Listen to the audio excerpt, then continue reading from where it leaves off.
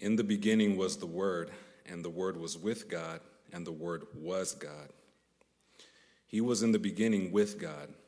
All things were made through him, and without him was not anything made that was made. In him was life, and the life was the light of men. The light shines in the darkness, and the darkness has not overcome it.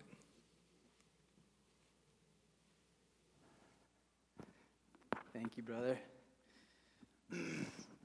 Good evening. You get more of me. I'm sorry. My name is my name is Daniel, not Pastor. My name is Daniel. I'm one of the pastors here. And if you're visiting, it's so good to see you. And it's always a joy. I get to open up the Word and teach it to you. So human history is full of stories that try to capture. Sorry, I'm getting ahead of myself. We have stories that try to capture what human history has shown us, but human history is full of stories of people looking for a Savior, right? Whether it's some manifestation of the gods or someone or something to come and bring salvation to the dark world, right? What I was beginning to say there is our stories, our books are full of the same narrative. So if you read Harry Potter or watch Star Wars or any of these other famous movies, like you're going to see that same story come through. Humanity is longing for a Savior, and that is clear. And they put forward in each of these stories a picture of a Savior, someone to dispel the gloomy clouds of night, someone to put death's dark shadows to flight. So we sing about this. Every Advent season and Christmas season, we're here, we sing, we light candles because the light of the world has come. The Savior has come. We know this as Christians. God's Word teaches us that the Savior has come. Emmanuel, God with us. Christ has come. But still, today, there is a tension felt by all of us.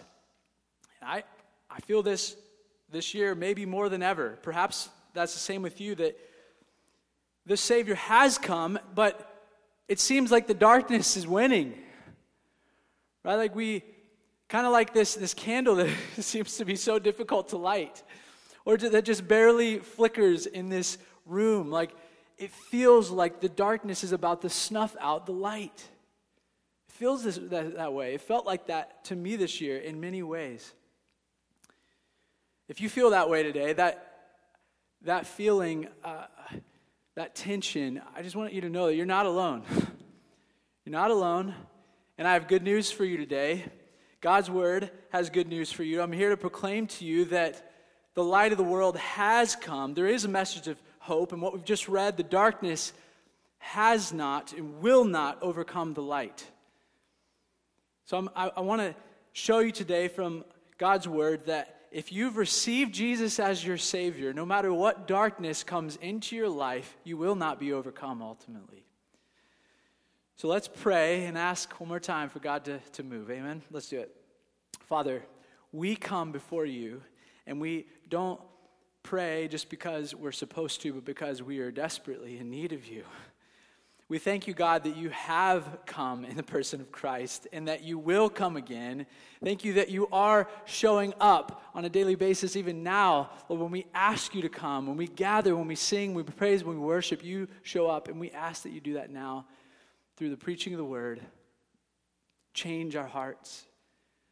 For those who are hurting, comfort, bring healing. For those who are joyful, stir the joy, stoke the joy. For those who don't know you, God, I pray that they would feel a strong, deep sense that you are truly the Son of God, Jesus, our Savior. Father, we ask all this in your Son, Jesus' name. Amen. Amen. So, David just read from the prologue of John's Gospel. John was one of the apostles, a dearly beloved friend of Jesus. And he was called the disciple whom Jesus loved. So This apostle, John, he was the only one who didn't die a martyr's death. Of all the other 12, he lived to be about 90, but he faced in his life a great deal of suffering. History shows that at one point he was boiled alive in oil and survived it. He was exiled to the island of Patmos, from where he wrote the book of Revelation, the last book in the Bible. This man not only witnessed Christ's death, he was well acquainted with the sufferings of Jesus, what it meant to follow Jesus. And yet, he writes these words with certainty and boldness that in Jesus, this man is the one who has eternal life. At the end of the book, we see his purpose for writing the Gospel of John. He writes, "But these are written so that you may believe that Jesus is the Christ, the Son of God, and that by believing you may have life in his name." There may be slides for some of these texts. But let's get into the text and unpack it and see why John was so confident in this message. So verse 1 of chapter 1, I'm going to read it again. "In the beginning was the Word." If you could follow along in the Bibles, otherwise it'll be up on the screen. "In the beginning was the Word, and the Word was with God, and the Word was God." He was in the beginning with God. "All things were made through him, and without him was not anything made that was made." Christmas is the life story that goes beyond the birth story. Christmas is a life story that goes beyond the birth story. We read these words, "In the beginning was the Word." And this is the great mystery of Christmas, of the story that we read and celebrate every year. It is that behind the famous manger scene and the little baby Jesus is a much bigger story. Right? We consider a baby born in this day and age, maybe if it's a noble birth, especially if it's a noble birth, we get excited. We are so thrilled if a baby is born. But this birth is like none other. There is no comparison to this birth. This baby boy's beginning was strange because it's not actually his beginning. It's the baby, Jesus, John writes, was in fact there at the beginning of beginnings.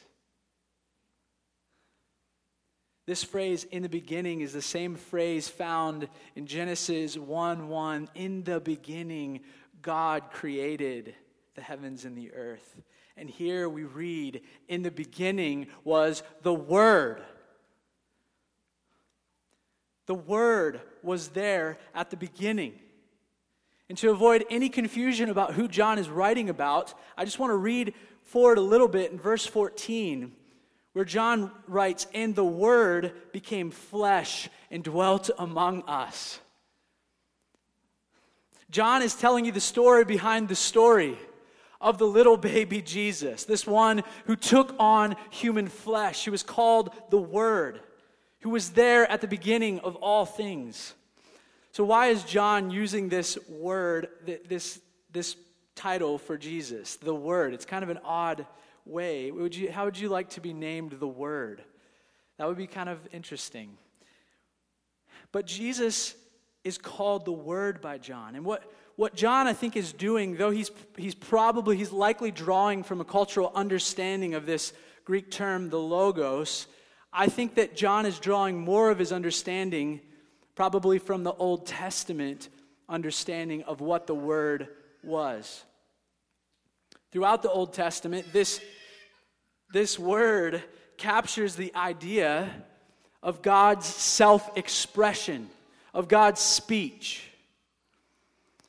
And interestingly, both psalmists and prophets, I'm quoting here from the Old Testament commentary on the use of the New Testament commentary on the use of the Old. Both psalmists and prophets portray God's word in close to personified terms. You can see that in a number of examples where the word seems to be made into a person in the way that it's described. Let me give you a couple examples. Psalm 33:6 reads, "By the word of the Lord the heavens were made." By the word of the Lord the heavens were made. And again in Psalm 107:20, he sent out his word and healed them. He sent out his word. You see, the word is the one who made the heavens here in Psalms, and the word was sent to heal.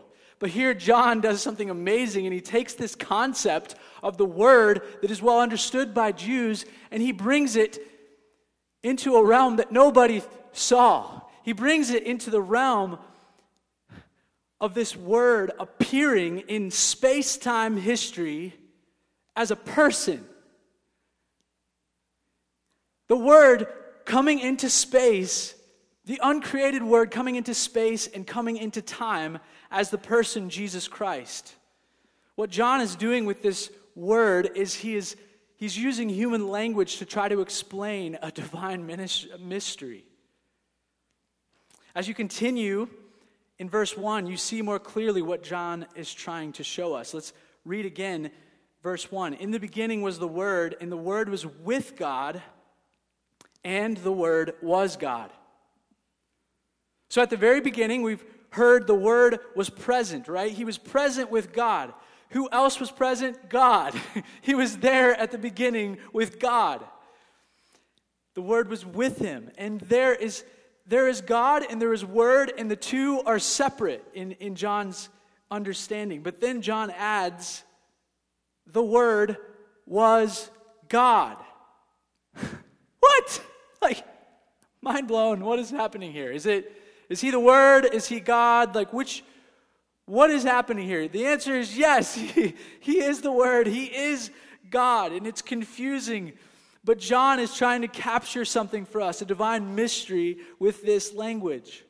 This Jesus is not just any baby boy, but in fact God, the one who was at the beginning, who created all things, who existed before time even was created, who is himself the source of everything that exists. He's distinct from God the Father, but himself divine. This is where one of the many texts from where theologians draw the doctrine of the Trinity, that God is Father, Son, and Spirit. He's one being and yet three persons existing in perfect unity in each of their distinct roles. In verse 2, John reminds us that he's talking about a person here. Read verse 2. He was in the beginning with God. He was in the beginning with God. So this divine logos is a person who had always been with God, and he's described here with a personal pronoun. To be clear, John is not teaching that the baby Jesus existed in heaven, in human flesh, before this moment. This is why he says in verse 14 that the Word took on flesh, right? So I need you to know that Jesus was not always human, but that he has always been God. And he has existed long before this birth story we read about, or before any of our birth stories for that matter. And when Jesus took on human flesh, he added to his divinity humanity. He added humanity to his divinity. This is incredible. It's not as though he was part God and part man, but that he was fully God and he was fully man. He was the God-man. This is what theologians and Orthodox Christians for millennia have believed about Jesus Christ. Verse 3 shows us a little bit more clearly the divinity of Jesus in his action, what he does. Read with me verse 3. All things were made through him, and without him was not anything made that was made. Wow. God said, let there be, and there was. God created out of nothing. Amen. And Jesus, we're told, made everything. There is not anything that exists that wasn't made through him.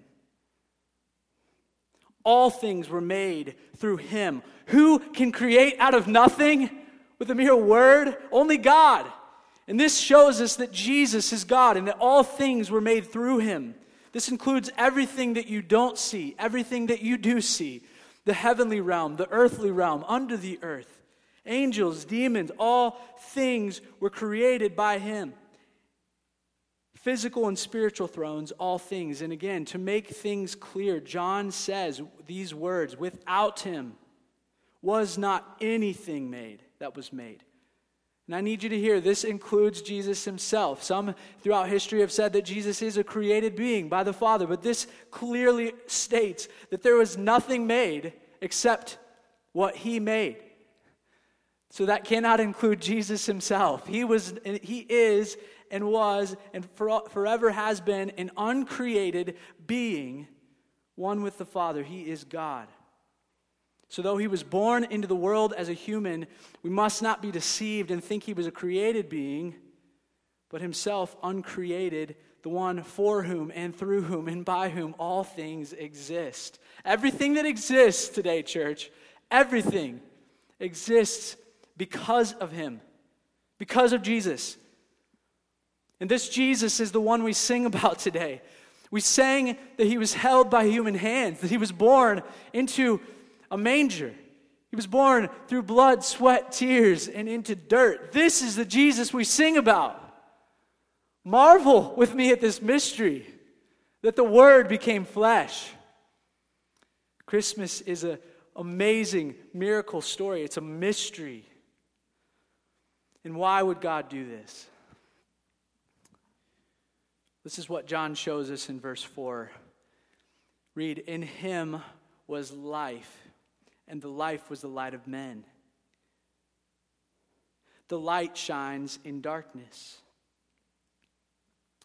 Why would God do such a crazy thing to get off his throne and enter into broken, sinful humanity, to be born into the night?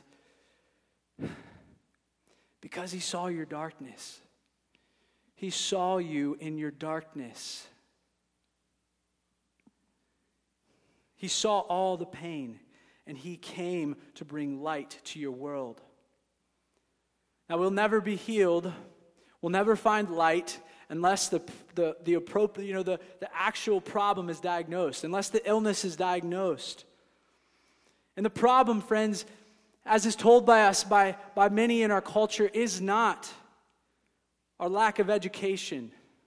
It is not the lack of health care. It's not the coronavirus.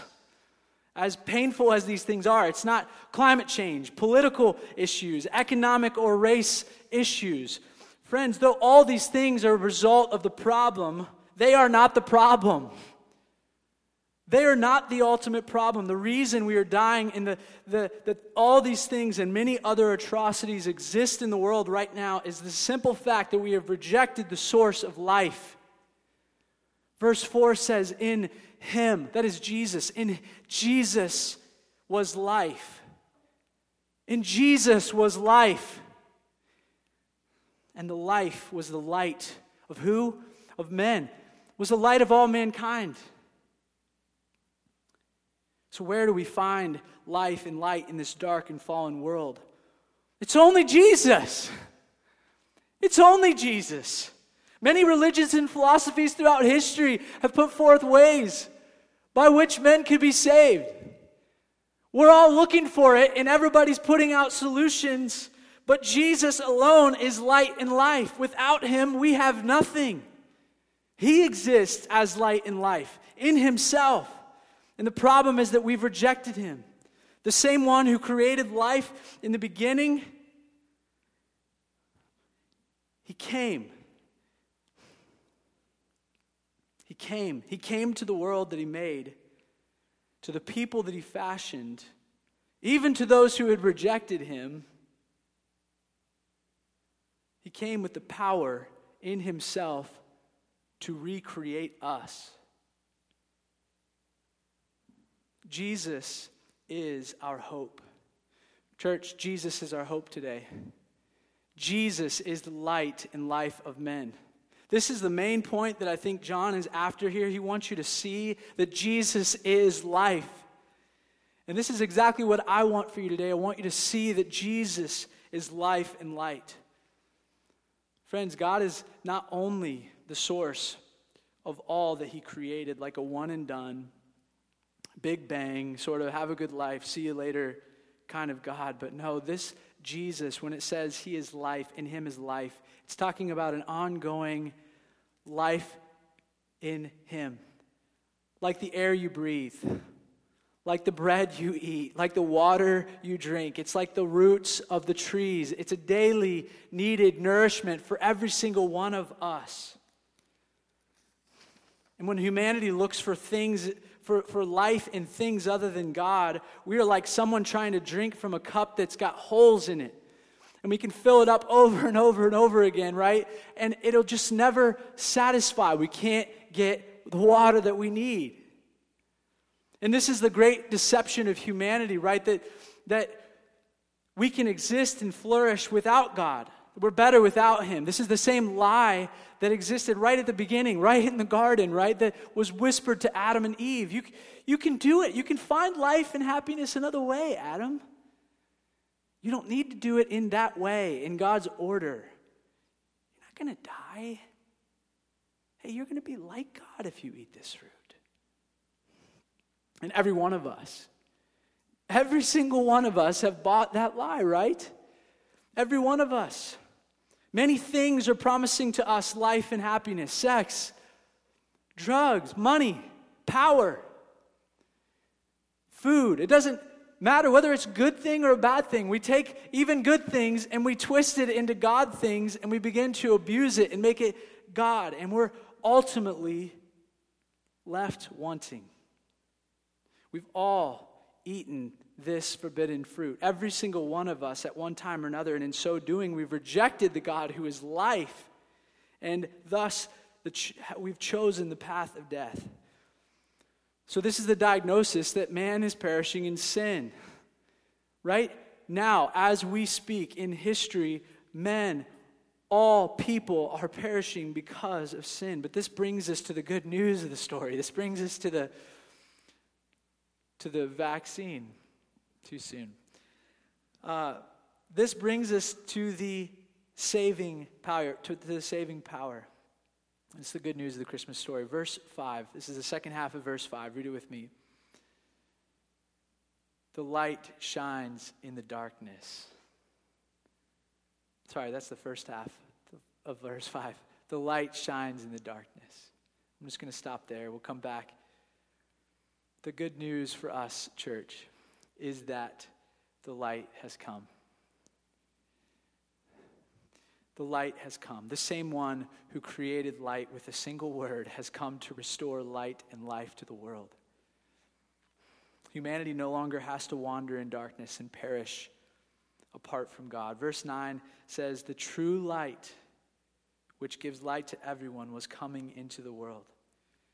This was the long-awaited Messiah, the one that prophets had told about. The one that we all have been waiting for. The one that mankind is looking for. Writes its stories about. This is the Savior. This is the chosen one. And it's so that we wouldn't have to perish in darkness, in sin, but have an opportunity to be brought back to life in him. Little did anyone know, in that little town of Bethlehem, in that manger, was born the King of Kings and Lord of Lords, the light and life of men. He stepped down from his throne. He entered into our darkness in order to rescue us from our deepest problem, and that is sin and the result of death. So friends, church, this is the solution to our darkness and all of our problems, that Jesus has come to shine in the darkness. And he has come, amen? Jesus has come, and he is the solution to all of our problems. But here lies the tension that I brought up at the beginning. Why does it still feel like the darkness reigns so prevalently, that he's so strong, that the darkness is so strong? Some of us might question it. It feels like this is just another empty tale, Daniel. The God-man come to save. I just feel like, man, I'm hurting right now. Where is he? This brings us to the second half of verse 5. Read that with me. And the darkness has not overcome it. Read it one more time. And the darkness has not overcome it. Amen? These are hope-filled words. But also present in these words is the reality of a battle. That word overcome is translated elsewhere as victorious or conquer. This is a battle. There's a battle between light and darkness present in these words. The light shines and the darkness has not overcome it. It is sure that the darkness will lose, but the battle still rages, church. For Christians, it's the old man, it's the old darkness in us, constantly trying to find its way back to the surface, clashing with our new nature in Christ. It's daily the draw towards the world that we feel, right? It's the death all around us, whether family members or just the coronavirus, you name it. For non-Christians, the clash is the same. It's still so real, whether the loss of loved ones or the frustrations of work, disappointments, the relational tensions that we experience, emotional, mental, spiritual brokenness, demonic oppression. All these things make us feel deeply that there's still something broken with the world. We're still waiting for a Savior. The truth is, He has come and He will come again. The truth is, the victory has been won in Christ's first coming, but it will be complete at His second coming. This is what is called the already, not yet kingdom. God has come, destroying the works of the evil one, destroying sin. He will come again and do away with it completely, including wiping every tear from our eyes. And yet we still feel the pain. Every single one of us. I've had so many conversations with many of you where you feel the pain of this world on a daily basis. You feel it. Jesus entered the thick of that pain for you. He did. So that the darkness could not overcome it. The light. So that the darkness could not overcome you. Jesus entered the thick. Verse 10 says, He was in the world, and the world was made through Him, yet the world did not know Him. He came to His own, and His own people did not receive Him. This is getting into the story of Jesus' life a little bit more. Jesus enters the world. He comes to the front lines of our pain and our suffering, right? And what are we told? We're told that the people didn't receive Him. The very ones that God had created, that Jesus had created, He came to His own, and they rejected Him. Isn't this Mary's son? We know Joseph. Nazareth. We know where this guy came from. Jesus was driven out of towns. He was poor. He was homeless often. He was slandered. He was mocked. He was spit upon. He was ultimately crucified for our sake on the cross, naked, before crowds. Before the crowds of the people that He had served His entire life. And in those 3 years had taught and healed and loved. These are the ones who rejected Him. And the same has been true even after Christ left this earth. Christ has been scorned and hated and rejected by men. These words are still true. The very people that God created, the ones who lived and had their being in Him, who were ultimately owned by Him, have rejected Him, every single one of us. And Jesus still came to the front lines so that the darkness would not overcome the light. I want to talk a little bit more about this problem that we're dealing with, the rejection that happens. John writes in chapter 3, verse 19, these words, "This is the judgment. The light has come into the world, and people love the darkness rather than the light. Why? Because their works were evil. For everyone who does wicked things hates the light and does not come to the light, lest his works should be exposed." So, church, at the center of the war between light and darkness, is none other than our own hearts. Right in the thick of the battle is our hearts. It's at the center. This is really important for us to understand. I already stated this, but I want to say it again. The pain we feel in this world, what we feel, our circumstances on a daily basis, they're not the ultimate problem. That's not the root issue that we're dealing with. It's just a symptom of the problem. The problem, again, is our sin and rebellion towards God. The light has come to save us, and yet we are prone to reject him. Why? Because we love the darkness more than the light. Every single human being that's been born in this world, this breaks my heart. This is why I pray for my son Day all the time. He is going to grow up to crave the darkness more than he craves the light. That's what Scripture teaches us. That's what Scripture shows us. We prefer our sin. Our hearts have actually become slaves to it. This is what the Bible teaches us, that we have a sin nature, and we're bent not towards the light, not towards God, but towards darkness, towards our sin. Everyone who lives in opposition to God, doing the things he forbids and not doing what he commands, we're told, hates the light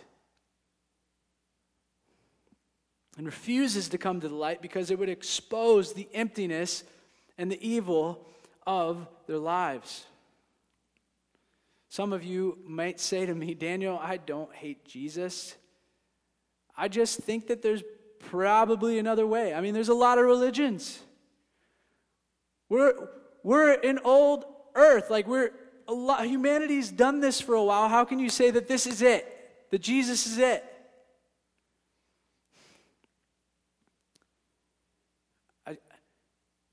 I need you to know that in claiming that there's another way to be saved, you've embraced another gospel message.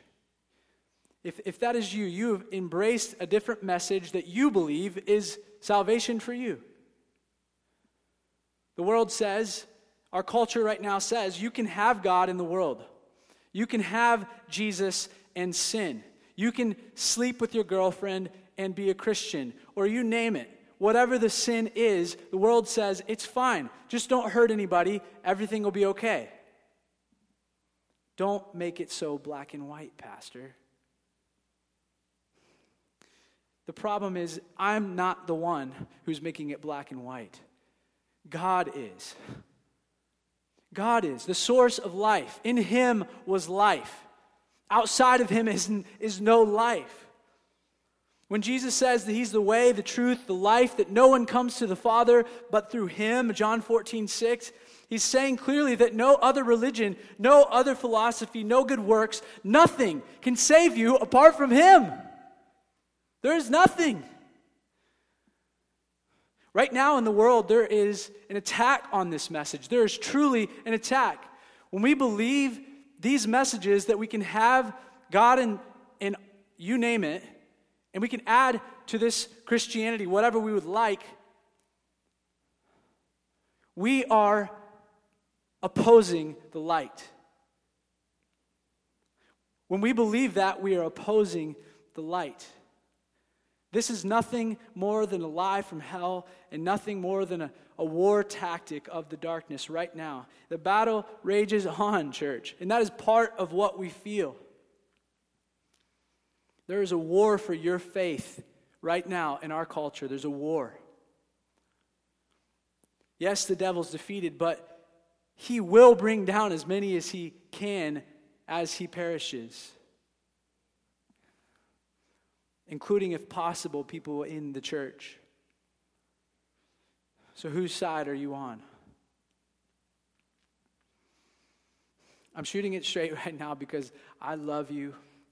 I want good for you. I would be in no different place if it weren't for the mercy of God.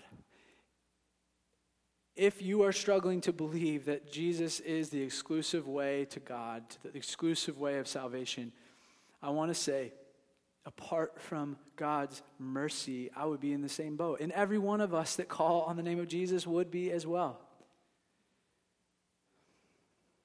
John writes in verse 12, these words, "But to all who did receive him, who believed in his name, he gave the right to become children of God, who were born not of blood, nor of the will of the flesh, nor of the will of man, but of God." The truth of the matter is that every one of us at one point have hated the light because our works were evil and we thus deserve death. And Jesus knew that we would reject him. He knew it. But he came anyway.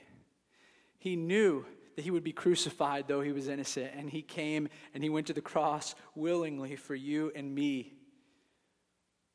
He willingly chose that path so that anyone who put their faith, anyone who would receive in this Jesus, who would believe on his name, would be reconciled to God, not as slaves forced to obey him, but would actually become children of God. It's absolutely incredible.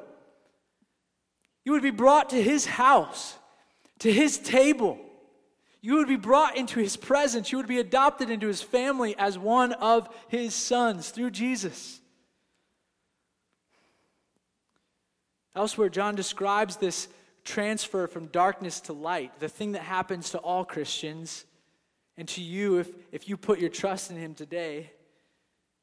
He describes it as rebirth. A believer who puts their faith in Jesus. So I've talked about all this darkness. I've talked about us rejecting him, but then there's this moment where the gospel is presented to you, like I am right now. And when you put your faith in Jesus, the Bible teaches that all of a sudden, you're born again. And this rebirth it's not what originally happened, right? It's not like your mother giving you birth again. It's not of blood. It's not by human parents. It's not by the will of man, John says, but it's by God's will. It's something miraculous that happens in your heart, something that you can't do on your own ultimately, something that I can't make you do. God has to put faith in you and cause you to be reborn. And how that works, nobody knows. How that works, whether it's, what moment it is that we say, yes, Jesus, or the rebirth, we don't know how that happens.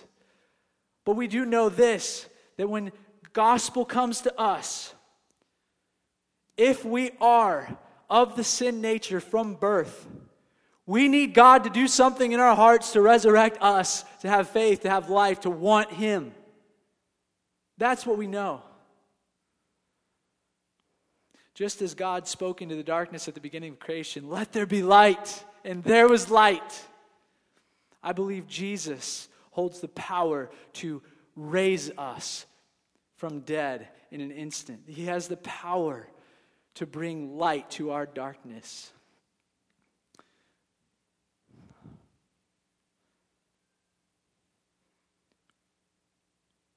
We no longer belong to the darkness when we're born again, but we belong to the light, so that our primary happiness is not found in the works of darkness, but in the works of light.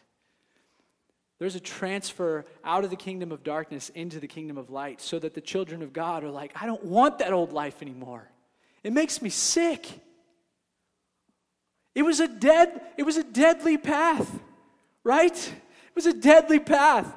We feel it when we walk in sin. Even as Christians, if we turn back, it's disgusting. It makes our stomach turn. We feel the shame, the brokenness of all of it. All of a sudden, our taste buds get changed, and we want Jesus. We want light. We don't see Jesus' light as pathetic, poor, killjoy sort of light anymore, but as the glory of God. We see it as our very life. Jesus is not a thing to run away from, but the one that we want to run to. This is the miracle of Christmas that's taking place around the world right now as we speak. The darkness and the light are clashing, and when we read the darkness has not overcome it, part of that application is that in your life, the darkness did not overcome the light. Jesus got victory in you. And you are now children of light in him. The light shines in the darkness and has not overcome it. Oh, that would keep happening in whether if you don't know him, that he would put light in you and in our city, in our world. Oh, Jesus, bring the light of the world in greater ways, Jesus, today. The kingdom of God is advancing right now in hearts around the world. Satan and his workers seek to stop it. Indeed, they seek to stop the word of God from spreading, but it cannot be stopped. The gospel goes forward. The darkness has not overcome it. Christmas is a global message. It's a global message of hope, healing, and happiness to all who believe in Jesus. But again, there's this tension, and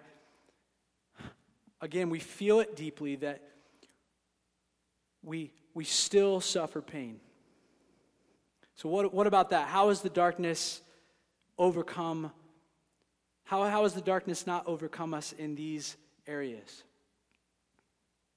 Daniel, you're going to tell me, just believe it's going to be all right. Just believe it's going to be okay.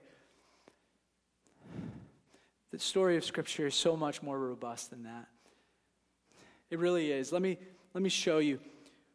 Following Christ does not mean that suffering will come to an end. We're crystal clear on that. John was crystal clear on that. Peter, his buddy, would go and be crucified upside down in Rome. So many of his friends, he watched Jesus die. He himself suffered, as we said. Just the opposite. Christ actually promises us that we will be rejected by men, even as he was rejected by men. The light continues to clash with the darkness, but we're promised the darkness will not overcome it. For those who believe in Christ, this is what Scripture teaches us. You have a source of contentment and joy and hope that goes beyond your circumstances. There is something deeper that can't touch what you are experiencing. When you are united to Jesus through faith, we're told that eternity actually has begun for you. When you are united to the source of life, you are promised eternal life, and nothing can separate you from this love. Not one thing. Nothing can overcome the light. Nothing can ultimately overcome you because Jesus lives in you. His presence in you, his power to keep you, is the reason that you will overcome, even in the midst of these circumstances.